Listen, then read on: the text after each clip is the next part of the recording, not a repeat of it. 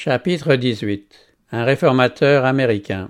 Pour lancer la proclamation du retour de Jésus-Christ, Dieu choisit un simple cultivateur, au cœur droit et loyal, qui en était venu à douter de l'autorité des Écritures, mais qui désirait sincèrement connaître la vérité. Né à Lowhampton, dans l'État de New York, en 1782, William Miller, comme bien d'autres réformateurs, avait passé sa jeunesse à l'école de la pauvreté, où il avait puisé des leçons d'énergie et de renoncement. Les traits caractéristiques de sa famille, fortement marqués chez lui, étaient l'amour de l'indépendance et de la liberté, l'endurance et un ardent patriotisme. Son père avait été capitaine dans l'armée de la Révolution, et c'est aux sacrifices et aux souffrances qu'il avait consentis au cours de cette période orageuse qu'il faut attribuer la pauvreté de la jeunesse de William. En plus d'une constitution robuste, le jeune Miller posséda dès son enfance une intelligence sensiblement au-dessus de la moyenne. Sa soif de connaissance, son amour de l'étude, son esprit investigateur et son jugement pondéré, qui allèrent sans cesse en augmentant, suppléèrent largement à son manque d'études universitaires. D'une moralité irréprochable, il était estimé pour sa probité, son industrie et sa générosité. À force d'énergie et d'application, tout en conservant ses habitudes studieuses, il acquit de bonne heure une certaine aisance. Et comme il avait occupé avec honneur divers postes civils et militaires, l'accès à la fortune et aux dignités paraissait lui être promis. De sa mère, profondément pieuse, il reçut dans son jeune âge une empreinte qui devait s'atténuer lorsqu'il entra, plus tard, en relation avec des déistes, pour la plupart respectables, humains et généreux. Ceux-ci, élevés dans des institutions chrétiennes et redevables à la parole de Dieu du respect et de la confiance dont ils jouissaient, en étaient cependant venus à combattre la Bible. En leur compagnie, Miller avait fini par adopter leurs opinions. L'interprétation populaire des Saintes Écritures présentait des difficultés qui lui paraissaient insurmontables. D'autre part, ces nouvelles croyances qui faisaient table rase de l'Évangile ne lui offraient rien de meilleur et ne lui donnaient aucune assurance de bonheur au-delà de la tombe. Aussi était-il loin d'en être satisfait, et l'avenir lui paraissait-il enveloppé de sombres nuages. Müller était resté 12 ans dans ses sentiments quand, arrivé à l'âge de 34 ans, il fut convaincu de péché par le Saint-Esprit. Voici comment il raconta plus tard les luttes morales qu'il affronta alors. La perspective de l'anéantissement avait pour moi quelque chose de lugubre et de glacial, tandis que celle d'un jugement futur équivalait à la perdition certaine de tous les hommes. Le ciel était d'airain au-dessus de ma tête, la terre de fer sous mes pas. Qu'était-ce que l'éternité? Pourquoi la mort régnait-elle? Plus je raisonnais, plus je voyais s'éloigner les solutions. Plus je réfléchissais, plus mes idées étaient confuses. Je tentais de n'y plus penser, mais je n'en étais pas capable. Aussi étais-je vraiment malheureux, mais sans savoir pourquoi. Je murmurais, mais sans savoir contre qui. Je discernais le mal, mais je ne savais ni où ni comment trouver le bien. J'étais désolé et désespéré. Miller demeura quelques mois dans cet état. Soudain, dit-il, la pensée d'un sauveur se présenta vivement à mon esprit. Il me sembla comprendre qu'il existait un être assez bon et compatissant pour faire lui-même l'expiation de nos transgressions et porter la peine de nos péchés. Je sentis aussitôt combien un tel être serait aimable, et il me parut que je pourrais sans hésitation me jeter dans ses bras et me confier en sa miséricorde. Constatant d'ailleurs qu'en dehors des Saintes Écritures, je ne trouverais aucune preuve, ni de l'existence de ce Sauveur, ni de la vie à venir, j'en commençai l'étude. Voyant que les Écritures nous révèlent exactement le Sauveur dont j'avais besoin, je me demandais avec un certain embarras comment un livre non inspiré pouvait présenter des principes si bien adaptés aux besoins de l'homme déchu, et je fus obligé d'admettre que la Bible devait être inspirée de Dieu. Ce livre devint mes délices, et Jésus, mon unique et meilleur ami, mon Sauveur, celui qui se distingue entre 10 000. Les Saintes Écritures, qui auparavant me paraissaient obscures et contradictoires, furent désormais une lampe à mes pieds et une lumière sur mon sentier. Je trouvai le repos. Le Seigneur m'apparut comme un rocher au milieu de l'océan de la vie.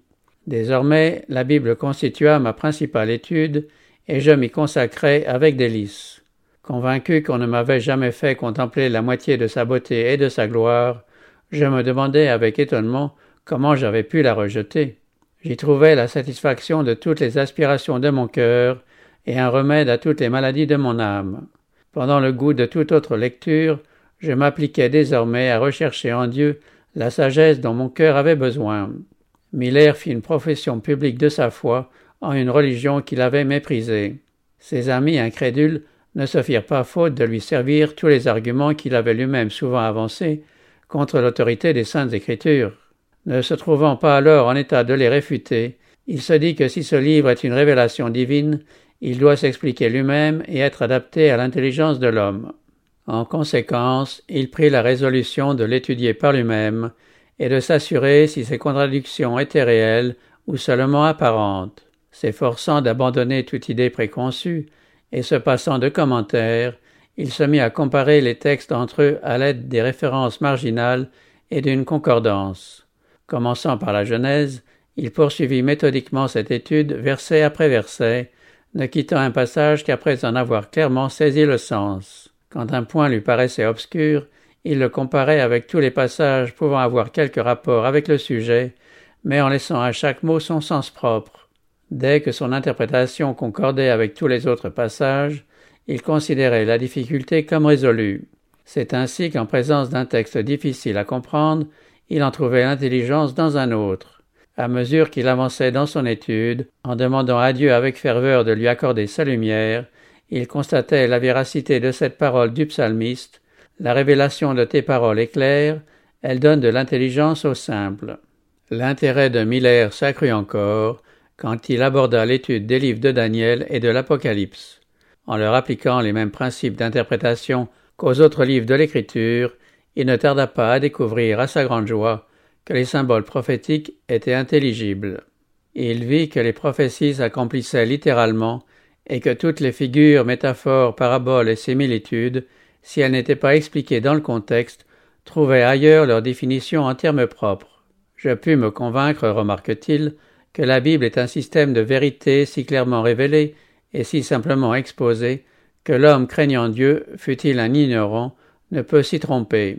Alors qu'il suivait l'une après l'autre à travers l'histoire les grandes chaînes prophétiques, leurs accomplissements, se découvrant à ses yeux, venaient récompenser ses efforts. Les anges de Dieu dirigeaient son esprit et lui donnaient l'intelligence des Écritures. En étudiant les prophéties dont l'accomplissement est encore futur, Miller ne tarda pas à être persuadé que l'idée populaire qui place avant la fin du monde un règne spirituel de Jésus-Christ, connu sous le nom de millénium, n'est pas sanctionnée par l'Écriture. Cette doctrine, d'une ère de 1000 ans de justice et de paix, précédant le retour du Seigneur, rejette naturellement bien loin dans l'avenir les terreurs du grand jour de Dieu. Mais, bien qu'elle soit séduisante, elle est en opposition avec les enseignements de Jésus-Christ et de ses apôtres, qui ont déclaré que le bon grain et l'ivraie doivent croître ensemble jusqu'à la moisson, c'est-à-dire jusqu'à la fin du monde. Que les hommes méchants et imposteurs avanceront toujours plus dans le mal, égarant les autres et égarés eux-mêmes, que, dans les derniers jours, il y aura des temps difficiles, et que le royaume des ténèbres durera jusqu'à l'avènement du Seigneur, pour être alors consumé par le souffle de sa bouche et détruit par l'éclat de son avènement. L'Église apostolique n'a pas connu la doctrine de la conversion du monde et d'un règne spirituel du Christ avant son retour en gloire. Ce dogme n'a été adopté par les chrétiens que vers le commencement du XVIIIe siècle. Ses fruits, comme ceux de toutes les erreurs, ont été funestes. Reléguant le retour du Seigneur dans un avenir lointain, il a empêché beaucoup de croyants de prendre au sérieux les signes avant-coureurs de ce retour. Il tend à créer un sentiment de sécurité illusoire et conduit un grand nombre de gens à négliger la préparation exigée. Miller vit que les Écritures enseignent formellement le retour personnel et visible de Jésus-Christ. Saint Paul écrit « Le Seigneur lui-même a un signal donné, à la voix d'un archange, et au son de la trompette de Dieu descendra du ciel. » Et le Sauveur déclare que les tribus de la terre verront le Fils de l'homme venant sur les nuées du ciel avec puissance et une grande gloire. Car, comme l'éclair part de l'Orient et se montre jusqu'en Occident, ainsi sera l'avènement du Fils de l'homme. Il sera accompagné des armées célestes. Le Fils de l'homme viendra dans sa gloire avec tous les anges. Il enverra ses anges avec la trompette retentissante, et ils rassembleront ses élus. Alors les justes décédés ressusciteront et les justes vivants seront changés. Nous ne mourrons pas tous, dit l'apôtre, mais tous nous serons changés, en un instant, en un clin d'œil, à la dernière trompette. La trompette sonnera, et les morts ressusciteront incorruptibles, et nous serons changés. Car il faut que ce corps corruptible revête l'incorruptibilité, et que ce corps mortel revête l'immortalité. Dans son épître aux Thessaloniciens, après avoir décrit la venue du Seigneur, il ajoute « Les morts en Christ ressusciteront premièrement. Ensuite, nous les vivants qui serons restés, nous serons tous ensemble enlevés avec eux sur des nuées, à la rencontre du Seigneur dans les airs, et ainsi nous serons toujours avec le Seigneur. » Ce n'est qu'à la venue personnelle de Jésus que ses disciples recevront le royaume, comme le prouvent ces paroles du Sauveur. Lorsque le Fils de l'homme viendra dans sa gloire, avec tous les anges, il s'assiera sur le trône de sa gloire. Toutes les nations seront assemblées devant lui. Il séparera les uns d'avec les autres, comme le berger sépare les brebis d'avec les boucs. Et il mettra les brebis à sa droite et les boucs à sa gauche. Alors le roi dira à ceux qui seront à sa droite, « Venez, vous qui êtes bénis de mon Père, prenez possession du royaume qui vous a été préparé dès la fondation du monde. » Dans les passages cités, Miller apprit qu'à la venue du Fils de l'homme, les morts ressusciteront incorruptibles et que les vivants seront changés. En effet, comme le dit Paul, la chair et le sang ne peuvent hériter le royaume de Dieu, ni la corruption hériter l'incorruptibilité. Il s'ensuit que nous n'y pouvons entrer dans notre état actuel. Voilà pourquoi, à sa venue, Jésus confère l'immortalité à ses élus et les met en possession d'un royaume qu'ils n'ont eu jusqu'alors qu'en espérance. Ces passages et d'autres encore convainquirent Miller que des événements généralement placés avant la venue du Sauveur, tels qu'un règne universel de paix et l'établissement du règne de Dieu sur la terre, sont postérieurs à cette venue. D'ailleurs, tous les signes des temps et l'état du monde correspondaient à la description prophétique des derniers jours. Il résultait donc de la seule étude des Écritures à laquelle se livrait Miller que le temps assigné à notre terre dans son état actuel touchait à sa fin. Une autre preuve qui fut pour moi d'un grand poids, écrivait-il, c'est la chronologie des Écritures. Je découvris que des événements prédits et accomplis se sont souvent produits dans un temps déterminé. Ainsi, les 120 ans du déluge, les 7 jours qui devaient le précéder, de même que les 40 jours de pluie, les 400 ans du séjour de la postérité d'Abraham en Égypte, les 3 jours de l'échanson et du panetier de Pharaon, les 7 années du songe de Pharaon, les 40 années d'Israël au désert, les 3 années et demie de famine, les 70 ans de captivité à Babylone, les 7 ans de Nebuchadnezzar et les 70 années accordées aux Juifs, tous les événements inclus dans ces diverses périodes se sont accomplis conformément à la prédiction. Aussi, lorsqu'en étudiant les Écritures, Miller trouva des périodes dont il était convaincu qu'elles aboutissaient au retour du Seigneur, il ne put s'empêcher de les considérer comme marquant les temps annoncés d'avance par la bouche de tous ses prophètes. Les choses cachées sont à l'Éternel notre Dieu, les choses révélées sont à nous et à nos enfants à perpétuité, avait dit Moïse.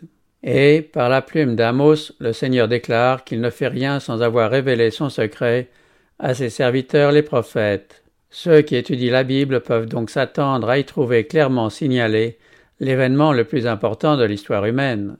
Pleinement convaincu comme je l'étais, écrit Miller, que toutes les Écritures inspirées de Dieu sont utiles, qu'elles ne sont pas le produit de la volonté de l'homme, mais que c'est poussé par le Saint-Esprit que des hommes ont parlé de la part de Dieu, que d'autre part elles ont été écrites pour notre instruction, afin que par la patience et par la consolation que donnent les Écritures, nous possédions l'espérance, je ne pouvais m'empêcher d'accorder au nombre et aux périodes prophétiques de la Bible la même attention qu'aux autres portions des livres saints.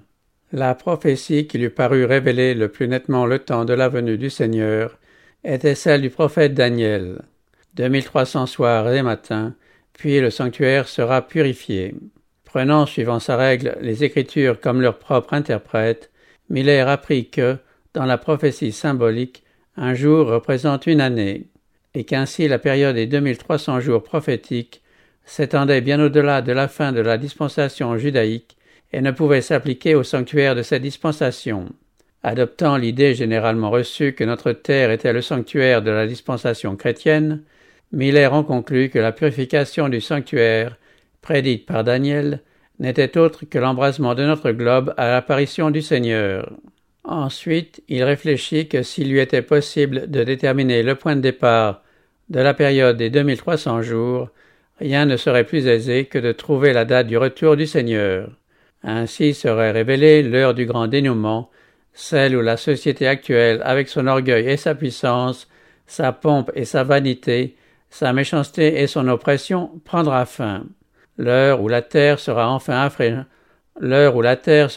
affranchie de la malédiction sous le poids de laquelle elle gémit, où la mort sera détruite, où les serviteurs de Dieu recevront leur récompense, aussi bien que les prophètes et les saints et ceux qui craignent le nom de Dieu, et où seront détruits ceux qui détruisent la terre.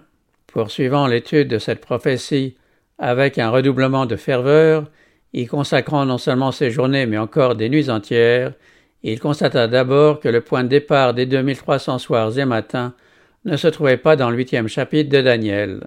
Bien que l'ange Gabriel eût reçu l'ordre d'expliquer la vision à Daniel, il ne s'était que partiellement acquitté de sa mission. Devant le tableau des terribles persécutions qui attendaient l'Église, le prophète avait senti ses forces le trahir et n'avait pu en supporter davantage. L'ange l'avait donc quitté pour un temps. « Je fus plusieurs jours languissant et malade, raconte Daniel. J'étais étonné de la vision, et personne n'en eut connaissance. Cependant, l'ordre de Dieu à son messager subsistant, explique-lui la vision. L'ange, pour s'en acquitter, était retourné auprès de Daniel, et l'avait abordé ainsi. Je suis venu maintenant pour ouvrir ton intelligence.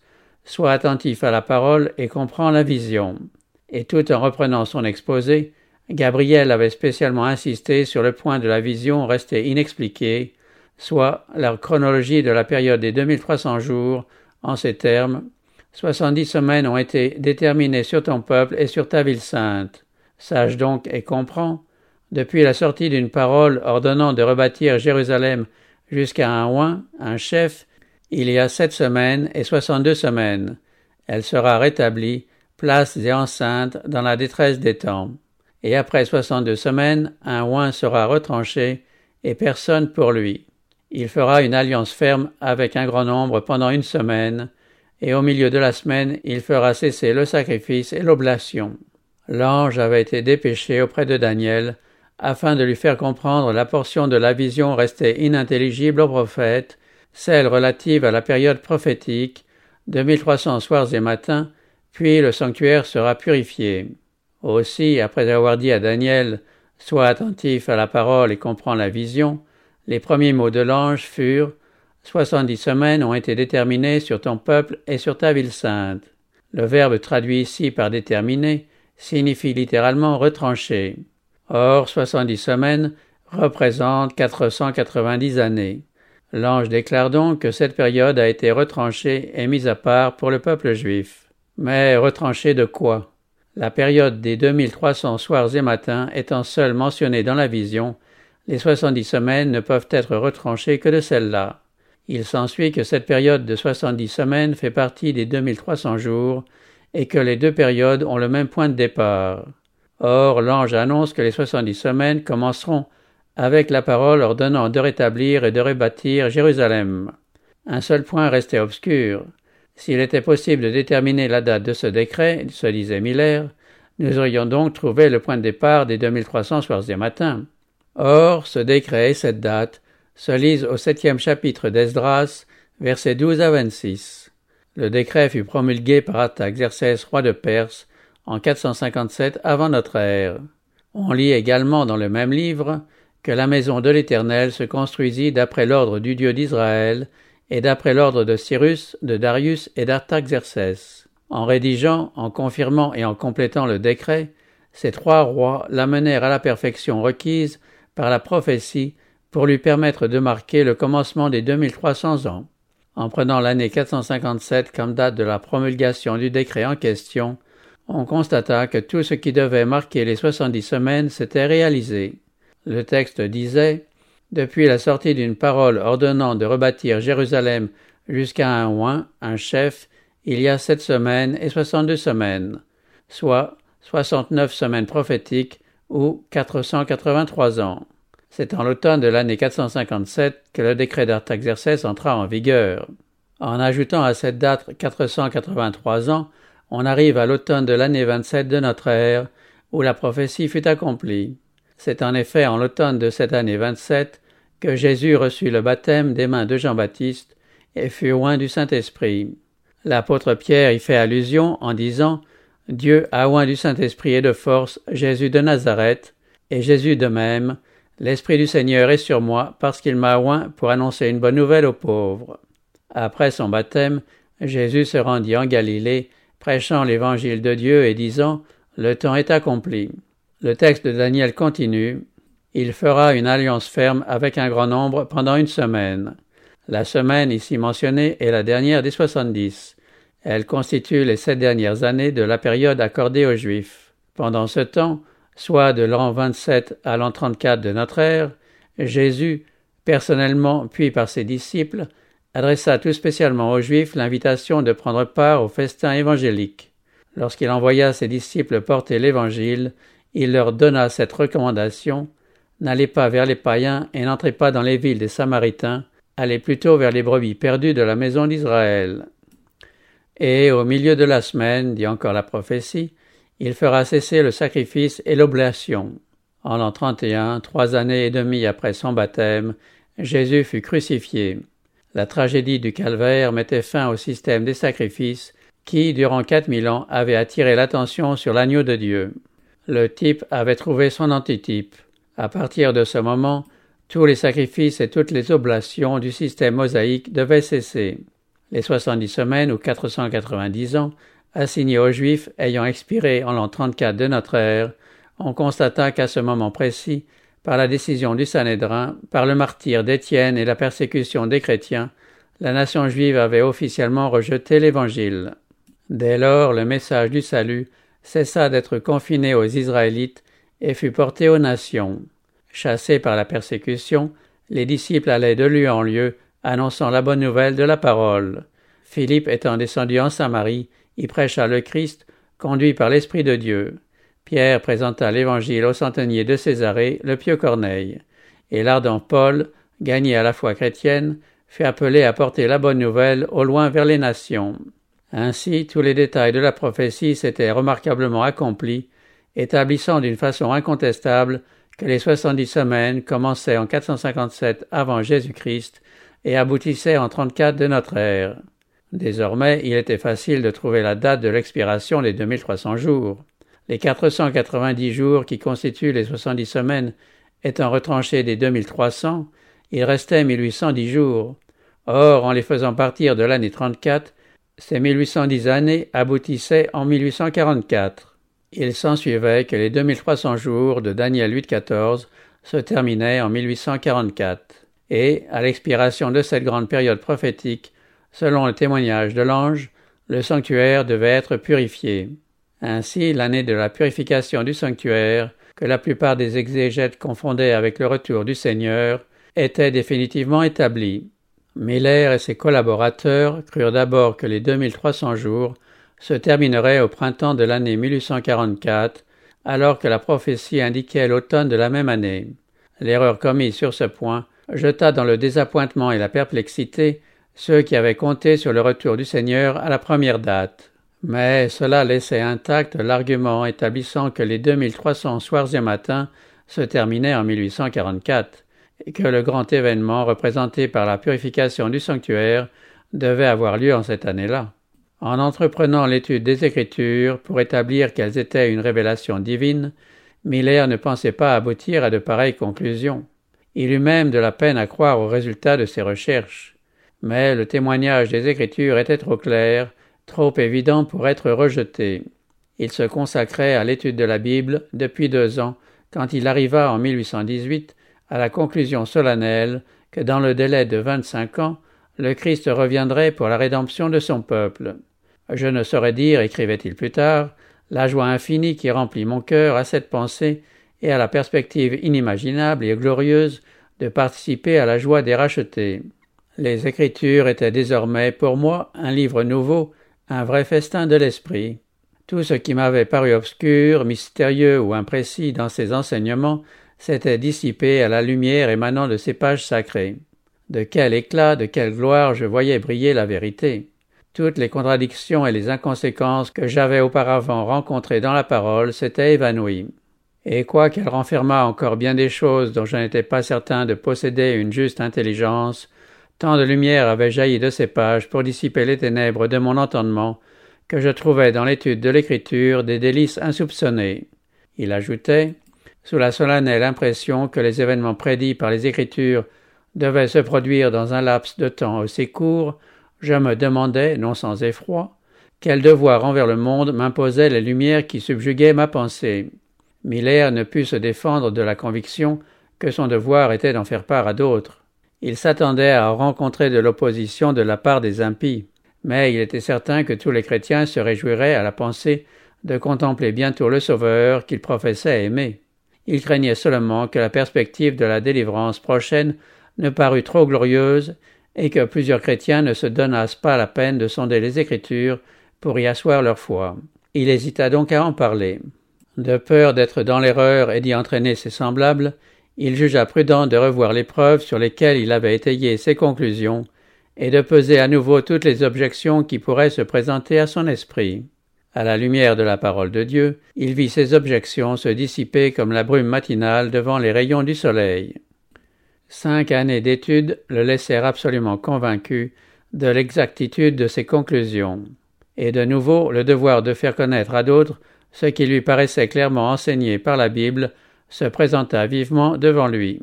Quand je vaquais à mes occupations, écrit-il, j'entendais une voix me répéter sans cesse « Avertis le monde du danger qu'il court ». Ce passage me revenait constamment à la mémoire.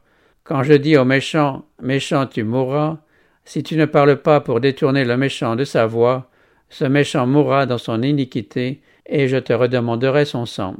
Mais si tu avertis le méchant pour le détourner de sa voie, et qu'il ne se détourne pas, il mourra dans son iniquité, et toi tu sauveras ton âme. Et je me disais que si les méchants étaient sérieusement avertis, des foules d'entre eux se repentiraient, et que s'ils n'étaient pas avertis, leur sang me serait redemandé. Miller commença alors, selon que l'occasion lui en était offerte, à présenter ses vues en particulier, tout en demandant à Dieu d'en convaincre un pasteur qui pourrait consacrer sa vie à les diffuser. Mais il ne parvenait pas à se dérober à la conviction de son devoir personnel. Ses paroles étaient toujours présentes à son esprit. « Va en parler au monde, sinon je te redemanderai son sang. » Après avoir porté ce poids sur la conscience durant 9 ans, il se décida enfin, en 1831, à exprimer pour la première fois publiquement les raisons de sa foi. De même qu'Élisée avait abandonné sa charrue pour revêtir le manteau du prophète, de même William Miller, appelé à quitter sa ferme, s'en alla en tremblant révéler au monde les mystères du royaume de Dieu. Il exposait à ses auditeurs en détail le lent accomplissement des chaînes prophétiques jusqu'à l'époque de l'avènement de Jésus-Christ. À chaque nouvelle tentative, ses forces et son courage augmentaient à la vue du vif intérêt suscité par ses paroles. Ce n'avait été qu'à la sollicitation de ses frères, dont l'appel lui parut être la voix de Dieu, qu'il avait consenti à exposer publiquement ses convictions. Il avait alors 50 ans. N'ayant jamais parlé en public, il se sentait comme écrasé par le sentiment de son incapacité. Mais dès le début, son activité fut bénie et contribua au salut des âmes. Sa première conférence fut suivie d'un réveil au cours duquel 13 familles, à l'exception de 2 personnes, se convertirent. On lui demanda aussitôt de prendre la parole dans d'autres localités et, presque partout où il portait ses pas, son travail était suivi d'un réveil spirituel. Des pécheurs se convertissaient, des chrétiens devenaient plus fervents, des déistes et des incrédules reconnaissaient la véracité des Écritures et de la religion chrétienne. On rendait de lui ce témoignage. Il atteint une catégorie de personnes sur lesquelles d'autres n'ont aucune prise. Ses prédications avaient pour effet d'attirer l'attention du public sur les choses de la religion et de réprimer la mondanité et la sensualité du siècle. Dans chaque localité, ou à peu près, les convertis se comptaient par vingtaines, parfois par centaines. En bien des endroits, les églises protestantes de toute tendance lui étaient grandes ouvertes et c'étaient généralement les pasteurs de ces églises qui l'invitaient. Sa règle invariable était de ne se rendre que là où il était invité. Néanmoins, il se trouva bientôt dans l'impossibilité de répondre ne fût-ce qu'à la moitié des appels qui lui étaient adressés. Plusieurs de ceux qui n'acceptaient pas les théories de Miller touchant le temps exact du retour du Seigneur n'en avaient pas moins la conviction qu'il était proche et qu'il fallait s'y préparer. Dans quelques grandes villes, ces travaux firent une impression remarquable. Des cabaretiers abandonnèrent leur trafic et transformèrent leur débit en salles de réunion. Des maisons de jeu fermèrent leurs portes, des incrédules, des déistes, des universalistes, des débauchés se réformèrent. Certains d'entre eux n'avaient pas mis les pieds dans un lieu de culte depuis des années. Dans quelques villes, les différentes églises organisèrent des réunions de prière dans tous les quartiers et presque à toute heure de la journée. Des hommes d'affaires se réunissaient à midi pour la prière et l'édification. Pas trace d'excitation ni d'extravagance, mais partout un profond sérieux. L'œuvre de Miller, comme celle des premiers réformateurs, tendait à éclairer les intelligences et à réveiller les consciences plutôt qu'à émouvoir. En 1833, l'Église baptiste, dont Miller était membre, lui donna une licence de prédicateur. En outre, un grand nombre de pasteurs de son Église, approuvant ses travaux, c'est avec leur sanction explicite qu'il les poursuivit, tout en se bornant au territoire de la Nouvelle-Angleterre et des États du centre. Pendant plusieurs années, il paya lui-même tous ses voyages et jamais par la suite ses frais de déplacement ne lui furent entièrement remboursés. Loin d'être lucrative, sa carrière publique gréva lourdement ses ressources personnelles. Mais ses enfants étant sobres et industrieux, les revenus de sa ferme suffirent pour entretenir sa nombreuse famille et couvrir ses dépenses. Le dernier des signes précurseurs du retour du Sauveur eut lieu en 1833, 2 ans après que Miller eut commencé ses prédications. Jésus avait dit « Les étoiles tomberont du ciel ». Et saint Jean, considérant les scènes annonciatrices du jour de Dieu, s'était écrié « Et les étoiles du ciel tombèrent sur la terre, comme lorsqu'un figuier secoué par un vent violent jette ses figues vertes. » Cette prophétie fut accomplie d'une façon frappante par la pluie de météorites du 13 novembre 1833. C'est le plus merveilleux spectacle d'étoiles filantes dont l'histoire conserve le souvenir. Dans toute l'étendue des États-Unis, le firmament semblait en mouvement. Aucun phénomène céleste ne s'est jamais produit dans ce pays depuis son occupation par les Blancs, qui a été contemplé avec autant d'admiration par une partie des habitants et avec autant de crainte et de frayeur par l'autre. La sublimité et la grandeur de cette scène vivent encore dans le souvenir de bien des personnes. Jamais la pluie ne tomba plus drue que ces météores. Il en était de même à l'Orient, à l'Occident, au Nord et au Midi. En un mot, le ciel entier semblait en mouvement. Ce spectacle, tel que le professeur Silliman le décrit dans son journal, fut visible dans toute l'Amérique du Nord. Depuis 2 heures du matin jusqu'au grand jour, le firmament était sans nuages. On put contempler dans toutes les parties du ciel une gerbe incessante de traînées lumineuses. La plume est impuissante à décrire la splendeur de ce spectacle. Celui qui ne l'a pas vu ne peut s'en faire la moindre idée. Il semblait que toutes les étoiles du ciel se fussent donné rendez-vous vers un point voisin du zénith, d'où elles s'élançaient avec la rapidité de l'éclair dans toutes les directions de l'horizon. Et pourtant la provision ne s'en épuisait point. À des milliers de météores en succédaient d'autres milliers, comme s'ils eussent été créés pour l'occasion. Impossible de mieux représenter ce phénomène que par l'image d'un figuier qui, sous l'action d'un vent puissant, jette au loin ses figues encore vertes.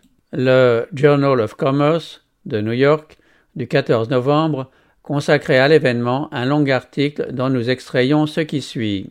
Je ne crois pas que jamais philosophe ni savant ait décrit ou enregistré un phénomène du genre de celui dont nous avons été témoins la nuit dernière et ce matin. Il y a 18 siècles, un prophète en avait donné une exacte prédiction, ce dont chacun peut se rendre compte s'il consent à admettre qu'une chute d'étoiles, c'est une chute d'étoiles, dans le seul sens où la chose soit littéralement possible.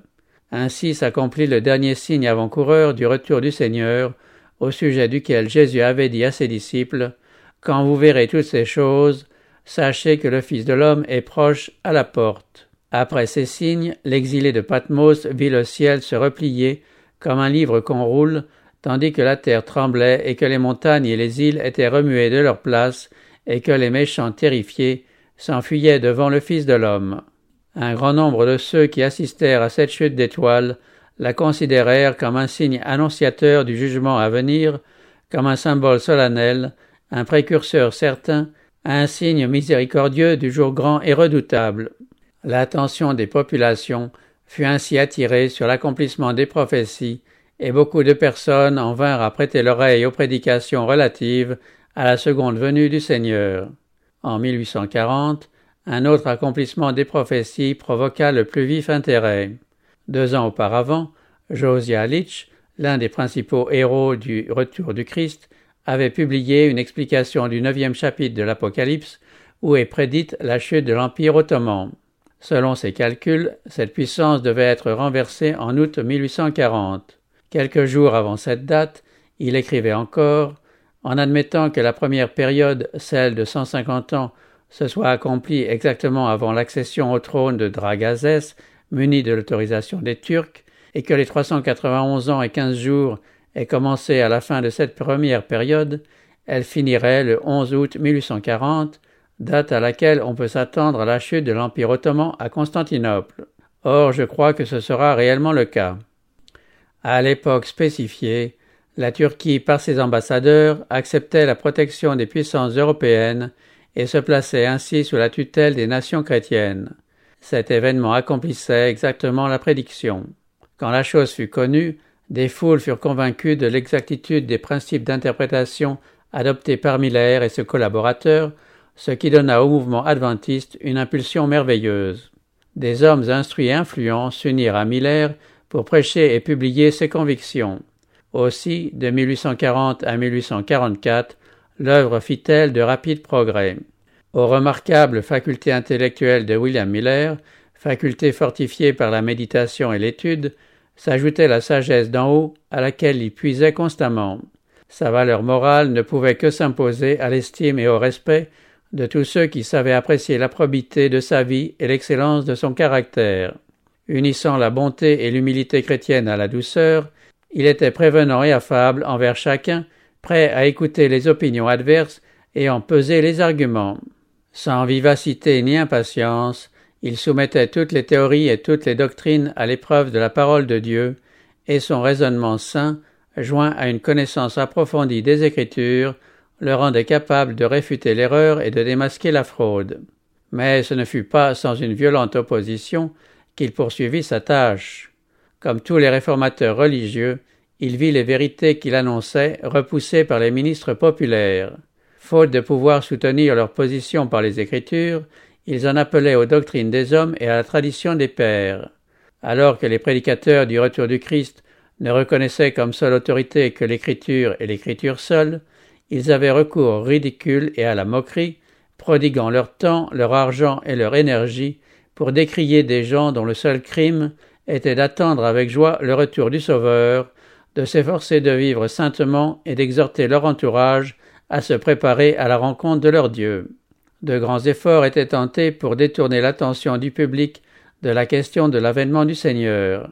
On faisait passer pour un péché, pour une action répréhensible, le fait d'étudier les prophéties relatives à la fin du monde, ne craignant pas de saper ainsi la foi en la parole de Dieu.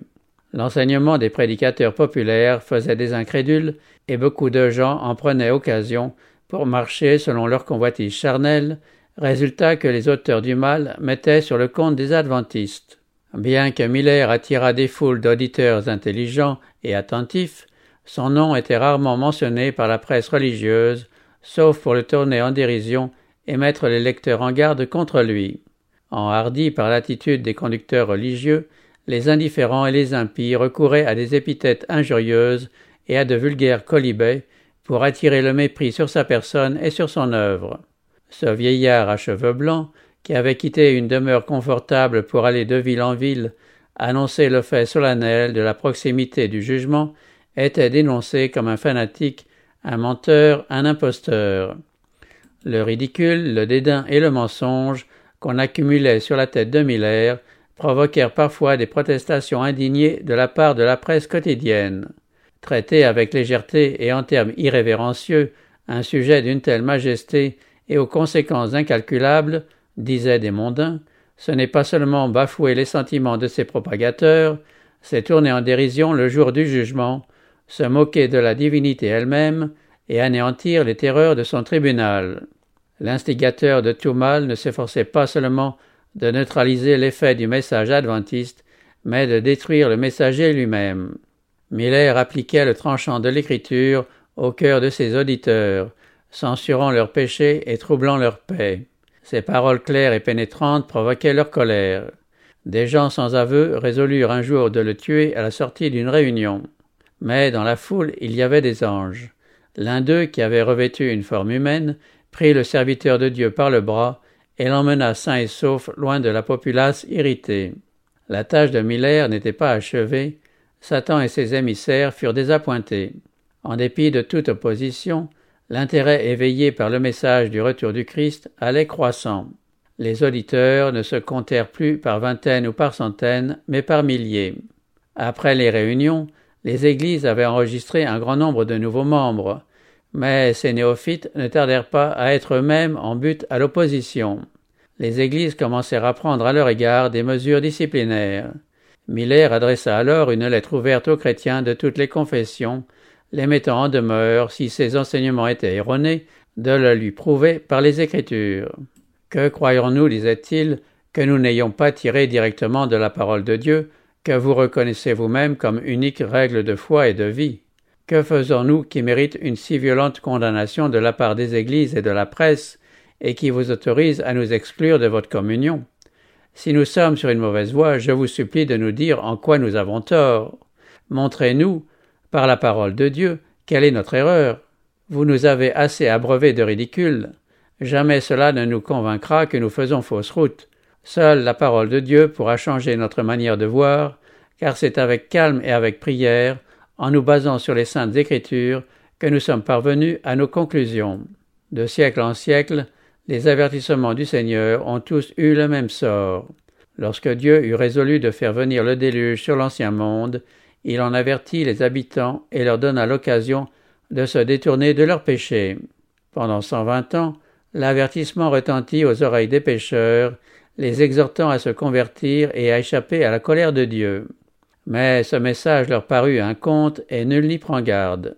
Enhardis dans leur méchanceté, les antédiluviens se moquèrent du messager de Dieu, ridiculisèrent ses appels et l'accusèrent même de présomption.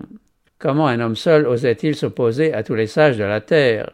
Si le message de Noé était vrai, pourquoi tout le monde ne le recevait-il pas? Et ils se refusèrent à croire le message et à chercher un refuge dans l'arche du salut.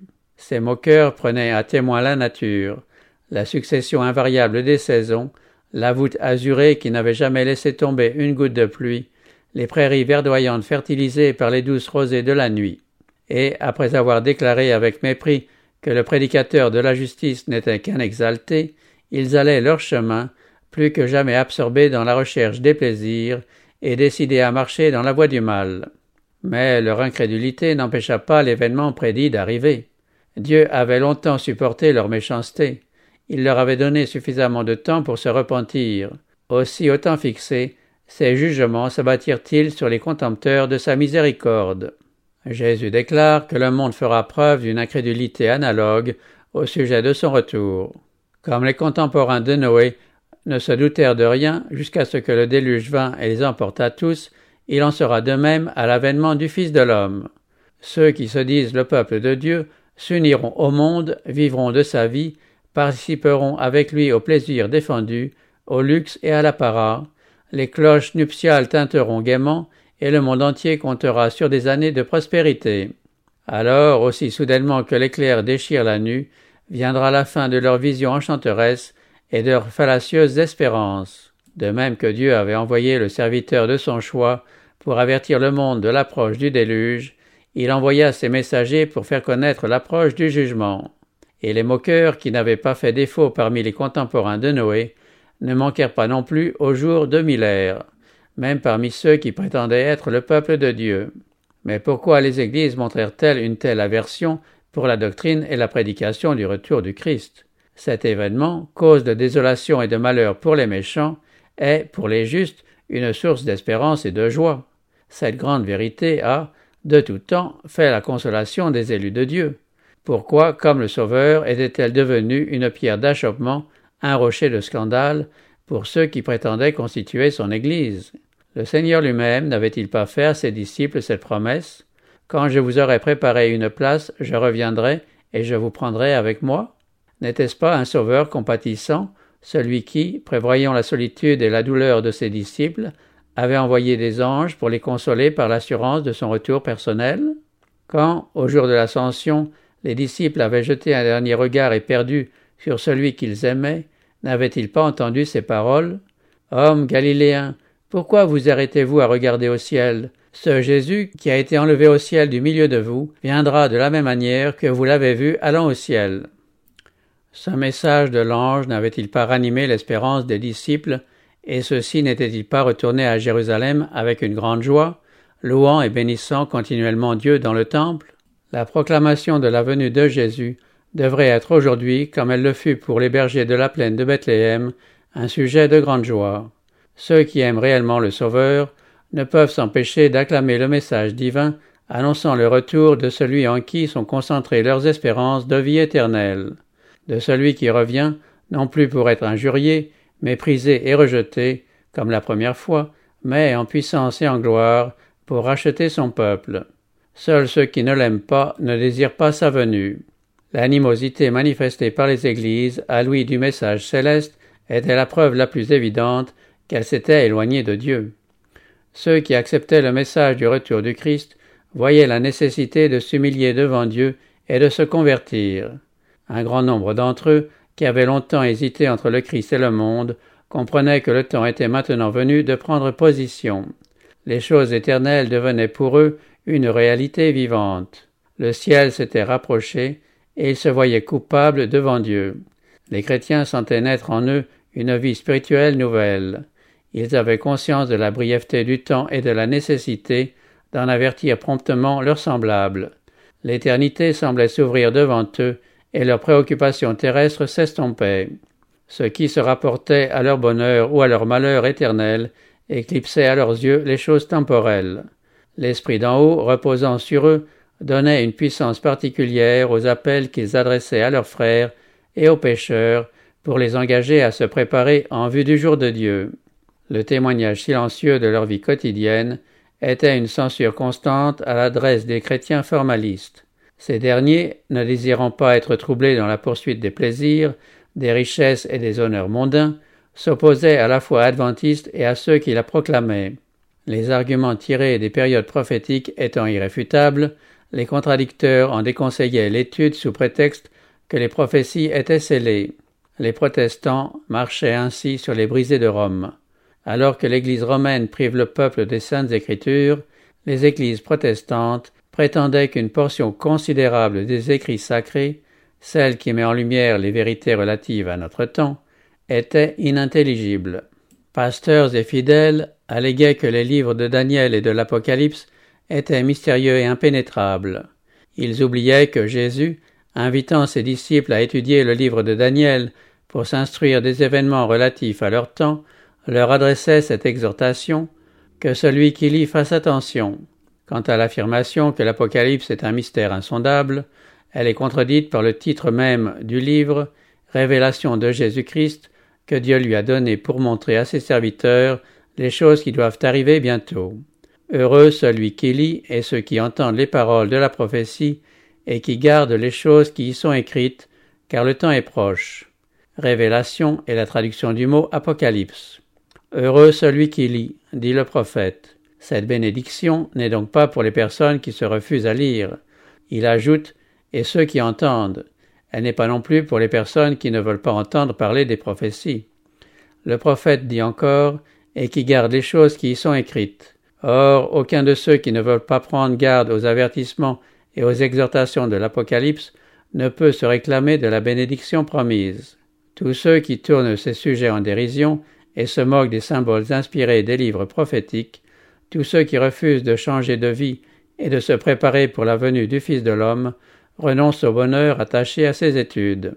En présence des affirmations qui précèdent, comment des hommes osent-ils prétendre que l'Apocalypse est un mystère au-dessus de la portée de l'intelligence humaine? C'est un mystère, oui, mais un mystère dévoilé. C'est un livre ouvert. L'étude de l'Apocalypse attire l'attention sur les prophéties de Daniel.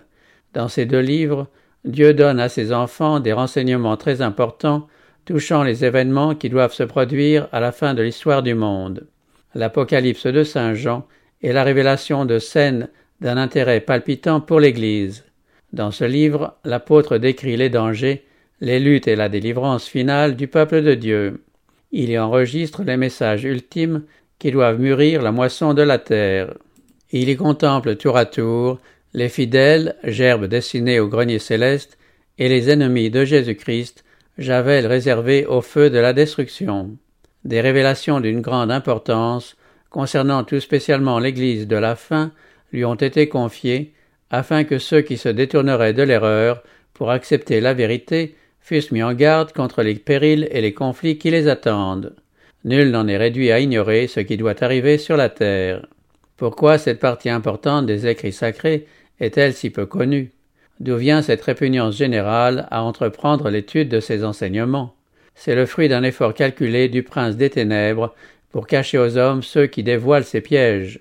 Voilà pourquoi Jésus, auteur de cette révélation, prévoyant la guerre qui serait faite à l'étude de l'Apocalypse, a prononcé une bénédiction sur ceux qui la lisent, sur ceux qui l'entendent et sur ceux qui gardent les choses qui y sont écrites.